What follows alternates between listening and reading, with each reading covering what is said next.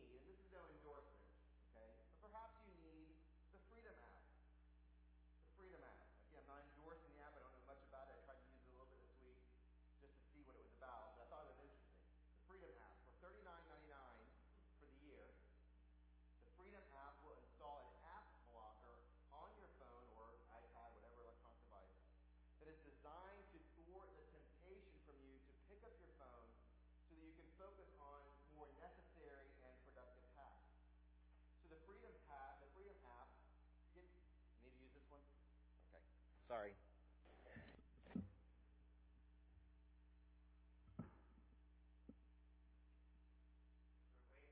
I know, bated breath, right?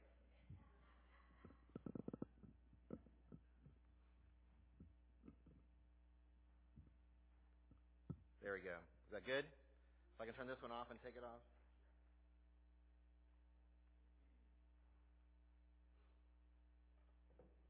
Okay. So, the Freedom app. The reason why it gets its name, Freedom, is because it frees you from your phone so that you are free to do more productive tasks. But when we think about restricting access to phones and entertainments and information, it might sound like that's not really freedom, right? It's restricting. In fact, if this were to be done in countries like China or North Korea or Iran, activists would decry the lack of freedom for its citizens. They can't have free access to the world. They can't have free access to information. They can't have free access to do what they want to do on their device. But the Freedom app doesn't claim to restrict freedom, does it? It claims to promote freedom. When temptation to be distracted by our phones is eliminated, then we are free to be more efficient and productive with our time. Well, as we come to our text this morning, we need to be reminded of the freedom that the gospel brings to us. The gospel frees us. And Paul has been making this point in chapters 3 and 4 of the book of Galatians. The gospel has set us free from the bondage of sin, from the bondage of the law, from the bondage of evil spiritual powers that would exert influence in our lives to sin against the Lord. But what is that freedom really? Yes, we've been freed from sin, freed from the law, freed from evil spiritual powers, but what is that freedom really? Are we free to choose, or are we free to live as we choose? Have all restrictions been done away with? Are we free to pursue all that our minds and hearts conceive and desire? Well, Paul's going to address that for us in the passage that is in front of us today, Galatians chapter 5, verses 1 through 15. So if you happen to have a copy of God's Word open in front of you, I would encourage you to follow along as I read for us this passage. For freedom Christ has set us free. Stand firm, therefore, and do not submit again to a yoke of slavery. Look, I, Paul, say to you that if you accept circumcision, Christ will be of no advantage to you. I testify again to every man who accepts circumcision that he is obligated to keep the whole law. You are severed from Christ.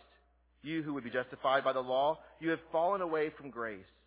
For through the Spirit, by faith, we ourselves eagerly wait for the hope of righteousness. For in Christ Jesus, neither circumcision nor uncircumcision counts for anything, but only faith working through love. You were running well. Who hindered you from obeying the truth? This persuasion is not from him who calls you. A little leaven leavens the whole lump. I have confidence in the Lord that you will take no other view, and the one who is troubling you will bear the penalty, whoever he is. But if I, brothers, still preach circumcision, why am I still being persecuted? In that case, the offense of the cross has been removed. I wish those who unsettle you would emasculate themselves. For you were called to freedom, brothers, only do not use your freedom as an opportunity for the flesh, but through love serve one another. For the whole law is fulfilled in one word, you shall love your neighbor as yourself. But if you bite and devour one another, watch out that you are not consumed by one another. As we consider this passage in greater detail this morning, I want to make 3 observations about the freedom that we receive in the gospel, the freedom that comes to us in the gospel. First, the gospel frees us to live by faith. We'll see that in verses 1 through 6. Second, the gospel frees us to obey the truth, which we'll see in verses 7 through 12. And third, the gospel frees us to love one another in verses 13 to 15. So let's consider the first point that Paul makes in verses 1 through 6. The gospel frees us to live by faith. Now, verse 1 is a transitional verse that bridges the second and third main sections of the letter of Galatians. It's kind of binding them together. In fact, in some translations of the Bible, of your Bible, English translations, verse 1 kind of is set apart as its own paragraph. That's because it's kind of difficult to know, does it go really with the end of chapter 4? Does it go more with the end of, or the beginning of chapter 5? Really, it's a bridge that's connecting these two things together. It's sort of a fluid way of transitioning from one aspect or one idea that Paul is trying to get across to another. In verse 1, Paul is bringing to a conclusion the theological argument that he was making in chapters 3 and 4. And remember that one of the main things that Paul was saying in those chapters is that the human condition apart from Christ is to be considered an imprisonment or captivity or even slavery. Look back at chapter 3, verse 23. Paul says, "Now before faith came, we were held captive under the law, imprisoned until the coming faith would be revealed." And then in chapter 4, verse 3, "In the same way we also, when we were children, we were enslaved to the elementary principles of the world." And then in verse 7, "So you are no longer a slave, but a son. And if a son, then an heir through God." And verse 8, "Formerly when you did not know God, you were enslaved to those that by nature are not God's." But Paul also explained to the Galatians that the gospel that he proclaimed and the gospel that they believed set them free from this slavery. Again, going back to chapter 3 in verse 13 and 14, Paul says that Christ redeemed us. He broke the chains of our slavery. He redeemed us from the curse of the law by becoming a curse for us. For it is written, "Cursed is everyone who is hanged on a tree," so that in Christ Jesus the blessing of Abraham might come to the Gentiles, so that we might receive the promised Spirit through faith. And also in chapter 4, verses 4 and 5, he says, "But when the fullness of time had come, God sent forth his Son, born of woman, born under the law, to redeem those who were under the law, so that we might receive adoption as sons." So Paul here is summarizing what he has said previously in chapters 3 and 4 in the first part of chapter 5, verse 1, when he says that Christ has set us free. We can be assured that we are truly free because of what Christ has done for us in his atoning death on the cross and his triumphant resurrection from the dead. His gospel work has set us free. In fact, it's this ministry of liberation that was the purpose of his incarnation, his purpose in coming into the world, the purpose of his perfect life, and the purpose of his ministry, the purpose of his death, and even the purpose of his resurrection. Paul says it is for freedom, that is, for the purpose of freedom, or for the sake of freedom, that Christ has set us free. Jesus came to set us free, so that we would be free indeed, so that we would know true freedom, that we would enjoy our freedom, and so that we would live in the fullness of this freedom. So the first line of verse 1 summarizes well the main point of the previous 2 chapters. The gospel announces our freedom as sons of God through the redemptive work of Christ. But then, even in that very verse, Paul immediately transitions to the main objective of chapters 5 and 6, this last section of the book of Galatians, when he says, "Stand firm, therefore, and do not submit again to a yoke of slavery." As sons of God, liberated from our former slavery, we are to walk now in the freedom that Christ has secured for us. So in the latter part of verse 1 here, Paul is issuing a strong imperative. in both positive and negative terms. He commands the Galatians first to stand firm. In other words, he says that we are to live in this realm of freedom and grace that God has called us to live in. And then he commands them in the second part of that verse to say that they are not to submit again to a yoke of slavery. In other words, he's saying here, don't turn back to your pre-gospel lives. Now that you've experienced God's full freedom and abundant grace, don't go back that way. Don't go back to what was insufficient. Don't go back to what was inferior. That way of life enslaves, it corrupts, it destroys. It nullifies God's good purposes of grace in your lives. And that's going to be Paul's main objective. We're getting a preview here into what chapter 5 and 6 of Galatians is all about, the so-called practical section or the application section of the letter. How should those who have been freed by the gospel now live? How does Paul encourage the Galatians to live? What does he want them to do now based upon what Christ has done for them in the gospel? And we'll explore that more as we work through this final portion of the letter. But the short and succinct answer that Paul makes right now is this: live in this new freedom that the gospel has brought to you. The gospel has transformed them. The gospel has brought them to a new way of life. The gospel has enabled them to live in a way that truly pleases God. He has given us the freedom to do so. So with that in mind, with the fact that the gospel has set us free from our slavery, that we should now live in this new freedom, that we should not go back to our former way of slavery, Paul elaborates on what this true gospel freedom is and how we walk in it. In verses 2 through 6 of chapter 5, Paul's point is that believers are now free to live by faith.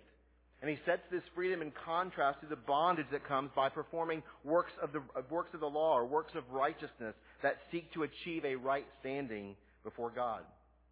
And again, we need to understand as well, we need to remember the context of the letter. The Galatians had responded in faith to Paul's proclamation of the gospel during his first missionary journey. But false teachers came in later that claimed that faith in Christ was important. It was a necessary first step on the path of justification. That what they needed to do now to be accepted by God was to do the works of the law, that they were to obey the commands of the Old Testament. And that by doing these works, the Galatians could attain self-righteousness, and they could justify themselves before God. But Paul deconstructs that argument throughout the letter, and particularly here so in verses 2 through 6. In these verses, Paul argues that works of the law do not bring freedom, but they instead enslave and imprison and hold captive. Again, that's the central argument of Galatians chapter 3. Paul is kind of summarizing those things here in a very practical way to the Galatians. And we surmise mainly from verses 2 through 6 that the main issue that the Galatian churches were dealing with was this issue of circumcision. These Judaizers had come in and demanded that the Galatians that they needed now to circumcise themselves after having believed in Jesus Christ. And that this circumcision would be an act of self-righteousness. So this was part of the process of justification. But Paul decries the necessity of circumcision and places it in opposition to Christ. If you look at verse 2, Paul says, "Look, I, Paul, say to you that if you accept circumcision, Christ will be of no advantage to you." So for the person who is circumcised in an attempt to justify himself before God, Christ is no advantage. Christ is no profit to that person. He helps them in no way at all. In fact, the word advantage here refers to the final judgment. Paul is thinking of the courtroom scene. He's thinking about how things will play out at the very end of time when we stand before Christ, we stand before God at his judgment seat. What we will do is we'll stand before him, and those who have sought to justify themselves will try to present their own works as the means of justifying themselves, as showing themselves to be righteous before God. But in that moment, Christ can be of no help to them. Christ can be of no advantage to them. Instead, the person who tries to stand before God by their self-righteousness, by their works of the law, will find quickly that their self-righteousness is no righteousness at all. It has no effect. He is condemned. And Christ can be no help to that person in that moment.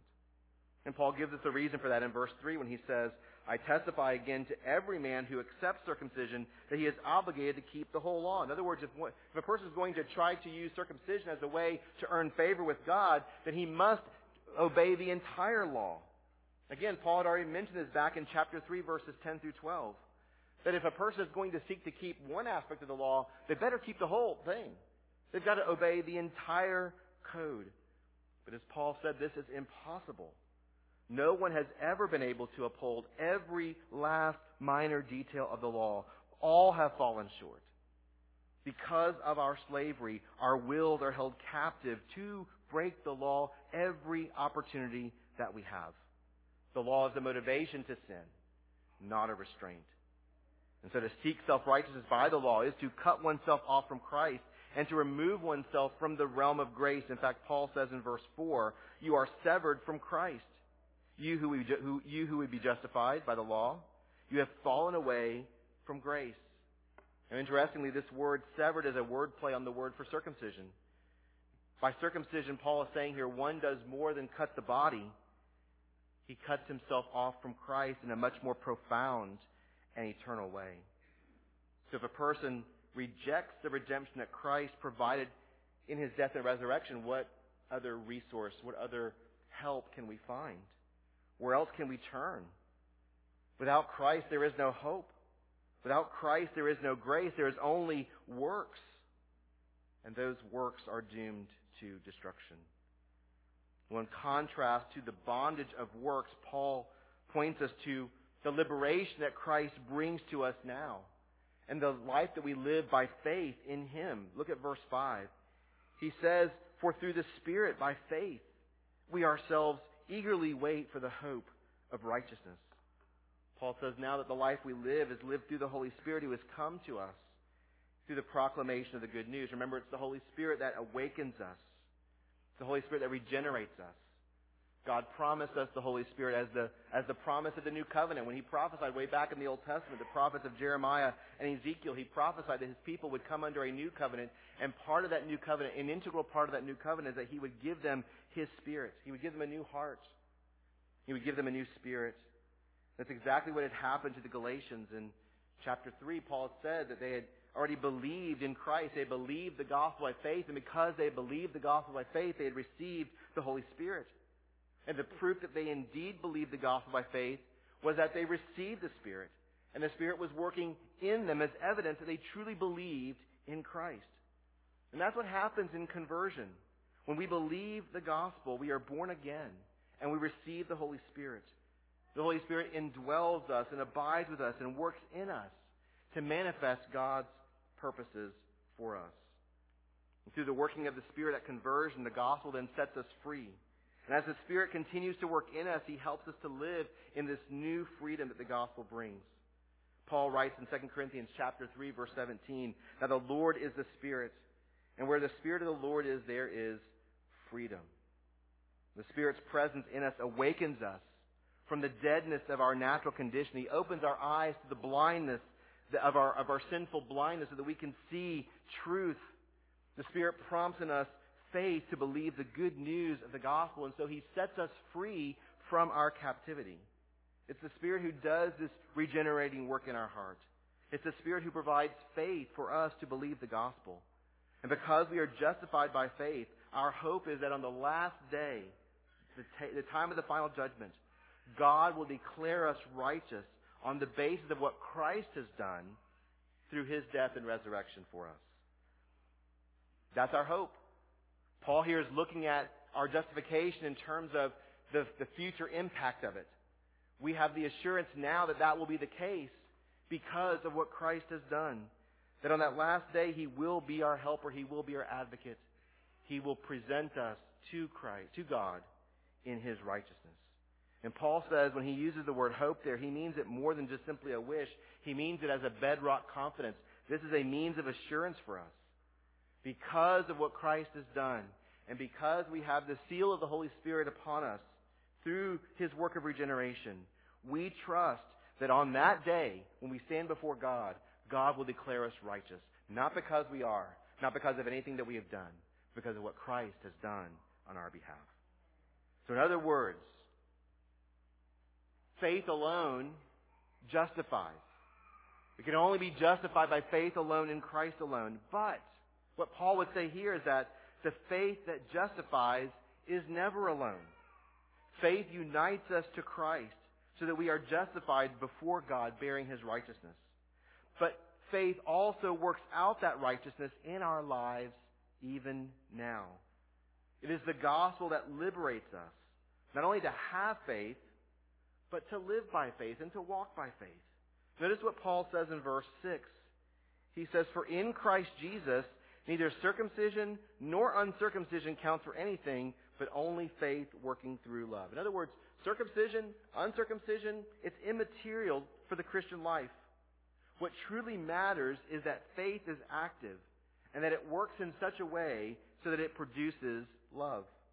In this sense, then, faith is not merely a one-time belief. There's a great emphasis in other denominations and among other Christian churches that would say, you know what?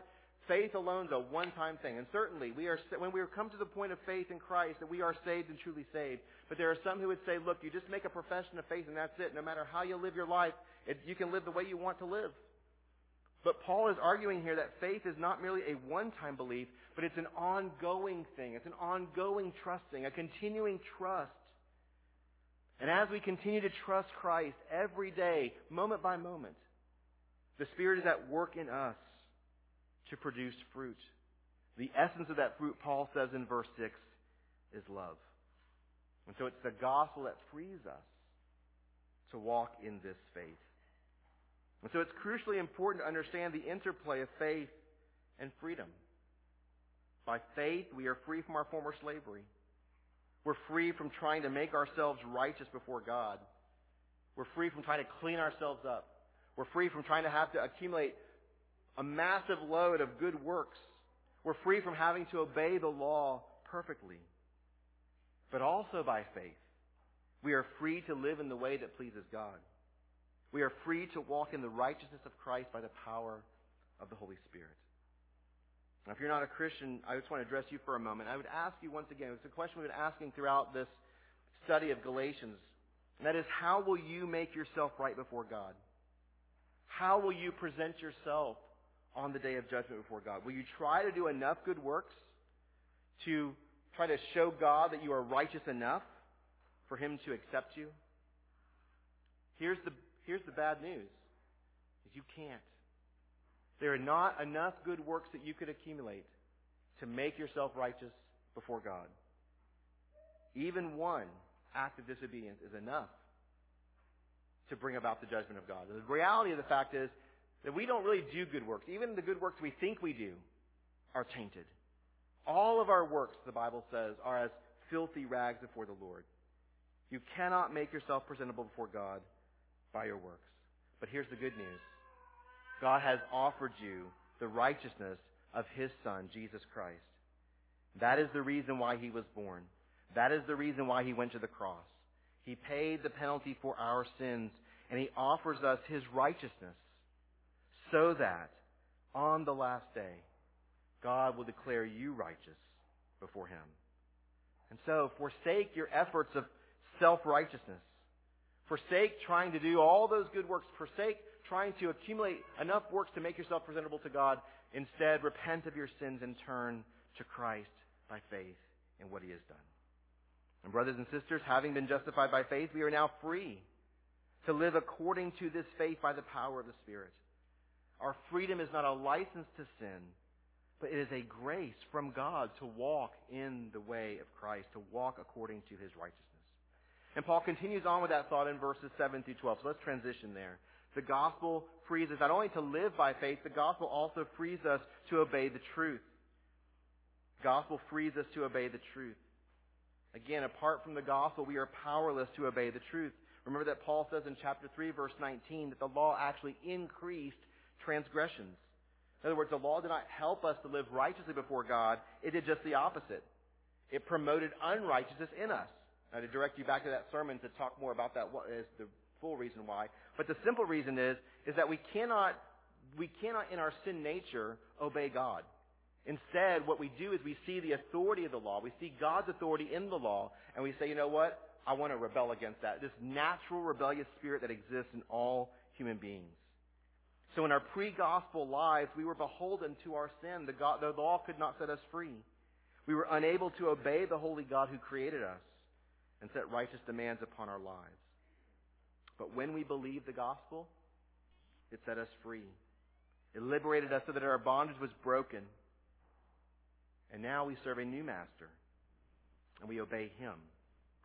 And we can see why Paul was so frustrated with the Galatians. He had preached the gospel to them. And by all indications, they had been changed by the gospel. But now he sees them submitting to circumcision and pursuing the other works of the law. He says, now wait a minute. Hold on here.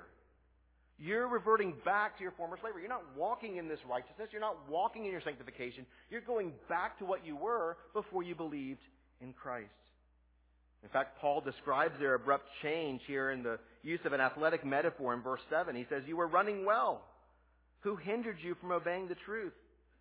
Like a runner who quickly moves to the front of the pack, the Galatians had started well. They got off to a prompt start. They held good footing. They accelerated to achieve a pace that set them on the course to victory.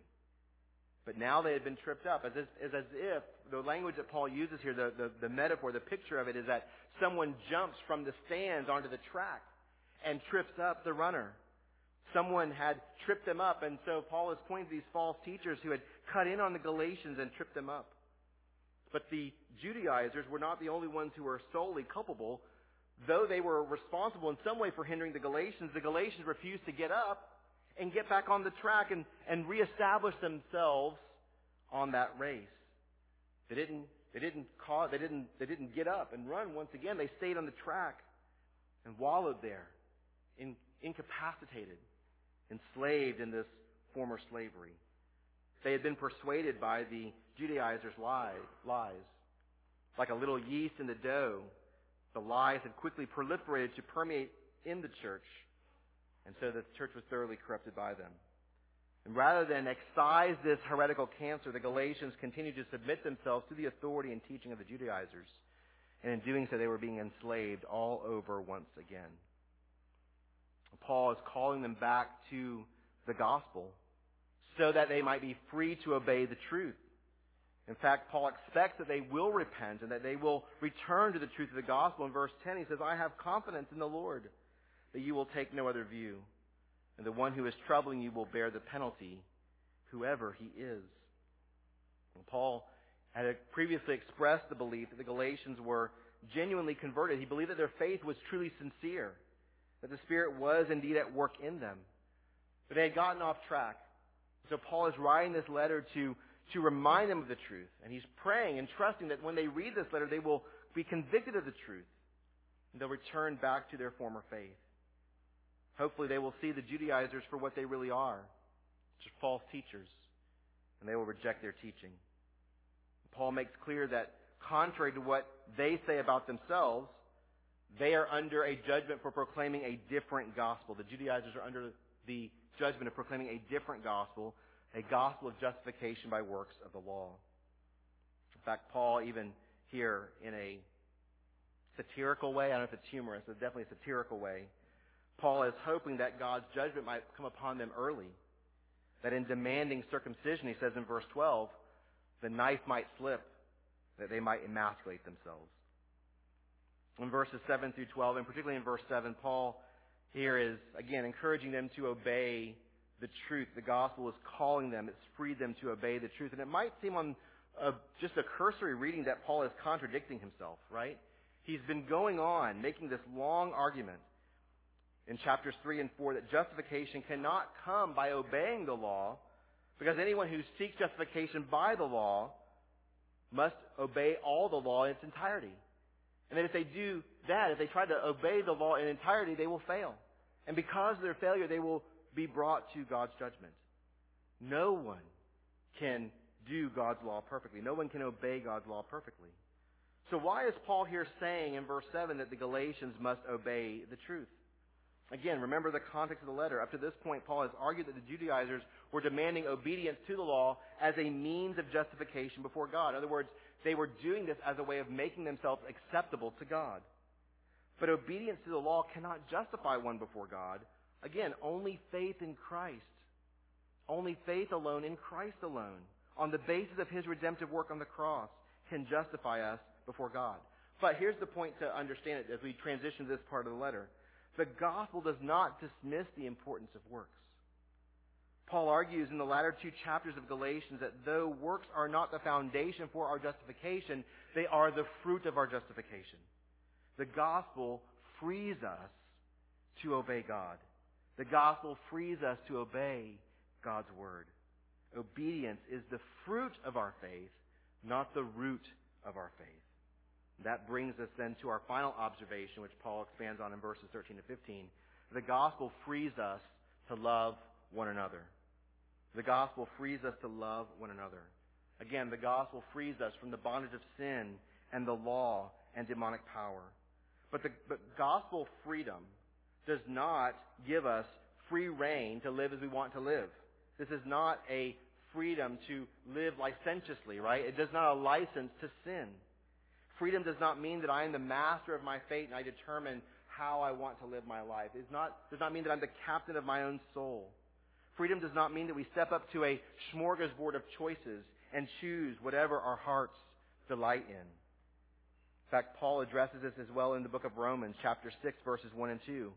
He says, "What shall we say then? Are we to continue in sin that grace may abound?" If you know the context of Romans, the previous verse says that where sin abounded, grace abounded much more. Praise the Lord for that. We have this the hymn, right? Grace greater than our sin. Where our sin was great, God's grace was even greater. Praise the Lord for that. But Paul understands that people might misunderstand that or abuse that line of thought when he says, well, does this mean that I can go and sin as much as I want so I can get more grace? And Paul says, by no means. In fact, it's a very emphatic way of saying no in the Greek language.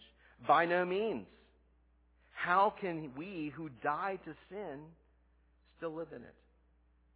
In verse 13 of Galatians 5, Paul cautions the Galatians. He says, "For you were called to freedom, brothers, only do not use your freedom as an opportunity for the flesh, but through love serve one another."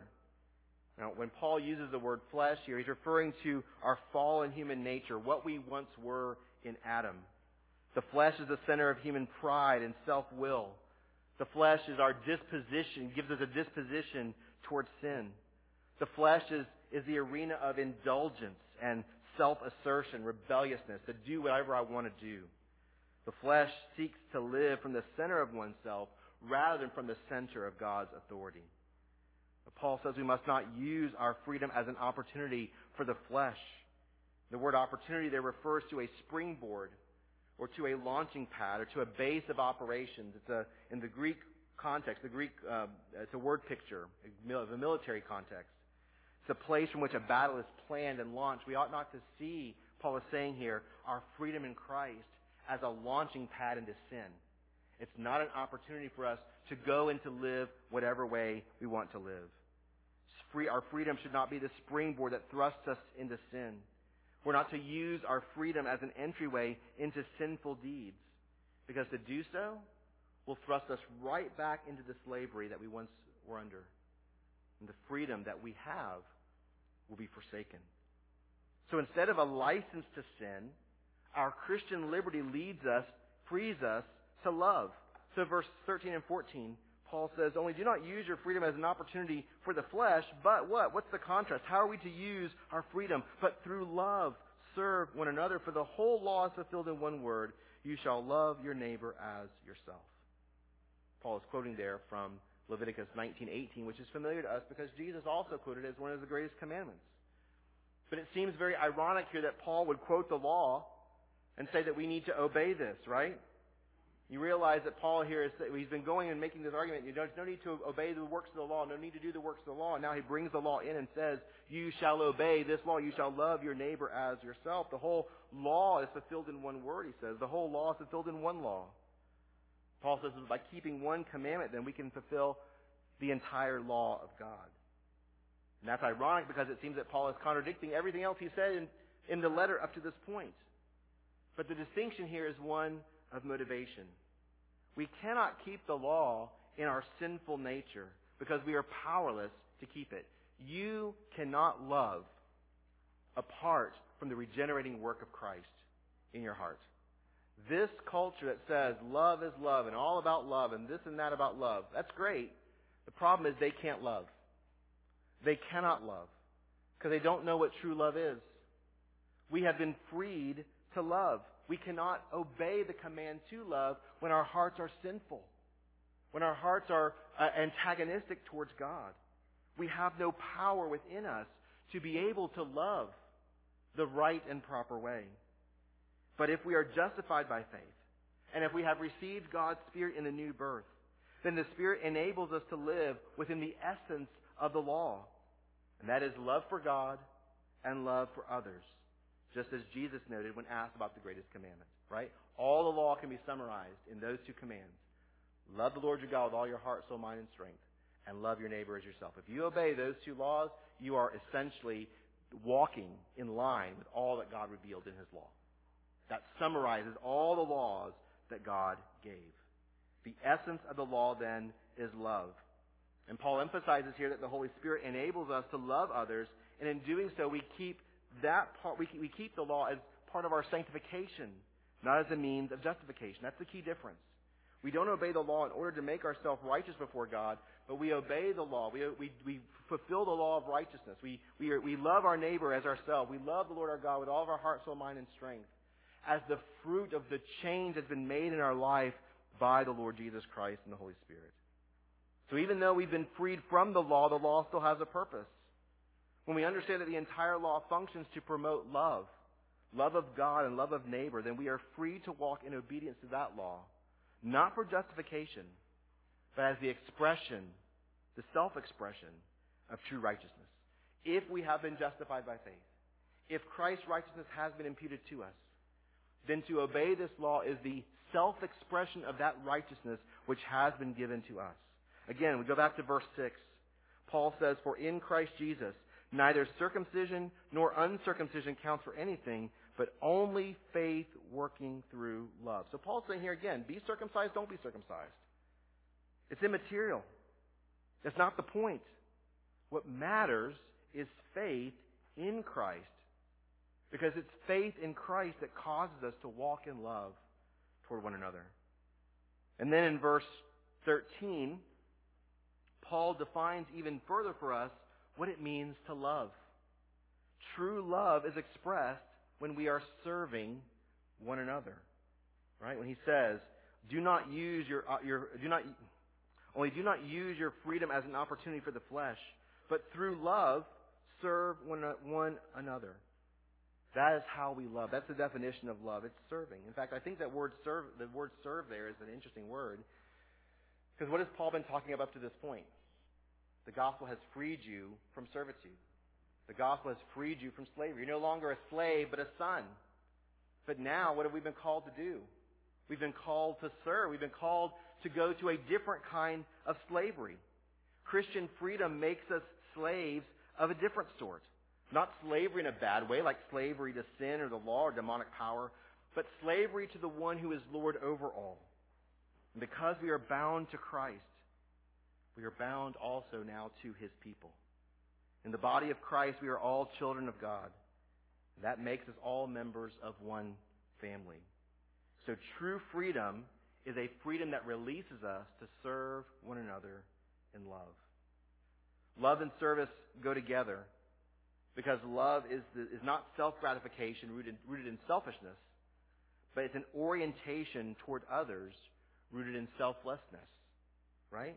Just like the example of our Lord Jesus Christ. Christ's sacrifice on the cross is the supreme demonstration of what love is. Why? Because He laid down His life for us. He thought nothing of Himself and thought of the redemption that He would bring to us. He thought of others instead of thinking of Himself. He laid down His life in humility for us. For us, apart from the gospel, we ourselves are incapable of loving others the way that God loves us. We're incapable of loving others the way that God loves them. We are incapable of loving at all because we don't know true love. But because of the gospel, We are now free to love with God's kind of love. And loving others in this way is truly liberating. We are living out the purpose that God has destined for us in the gospel when we love one another and serve one another. Well, if you look at your own life, do you see this kind of love at play? Do you love your brothers and sisters in Christ? Do you love your fellow church members? And how would you say that you're loving them? One supreme way that we could do that is to say, how am I serving them? How are you serving your brothers and sisters in Christ? How are you fulfilling this aspect of what Paul talked about in verse 13? How are you fulfilling the whole law in this one word? You shall love your neighbor as yourself. I think this is probably one of the greatest challenges that we face as 21st century Christians, especially living in America. We would say that I think we would all say that we love one another, right? If I were to question you after church, you love your brother? Yeah, oh yeah, of course. I love my brothers and sisters in Christ. I don't think anybody would deny that. But can we say that we are truly serving one another? How are we serving one another? And the reason why that's such a great challenge for us, a significant challenge for us, is because we live in a culture, we live in a world that is very individualistic. We live in a world that's very fast-paced. We live in a world that's very self-centered. And I'm talking to y'all, but I'm talking to myself even more, right? These things apply to me just even more than they probably apply to you. Being individualistic, living in a fast-paced world, living in a self-centered culture, I tend to gravitate and concerned about myself and maybe those who are closest to me. We're concerned with preserving our time and our resources rather than serving the needs of others. You can look at our schedules. You can look at our bank ledgers. How do they reflect a commitment to serving others?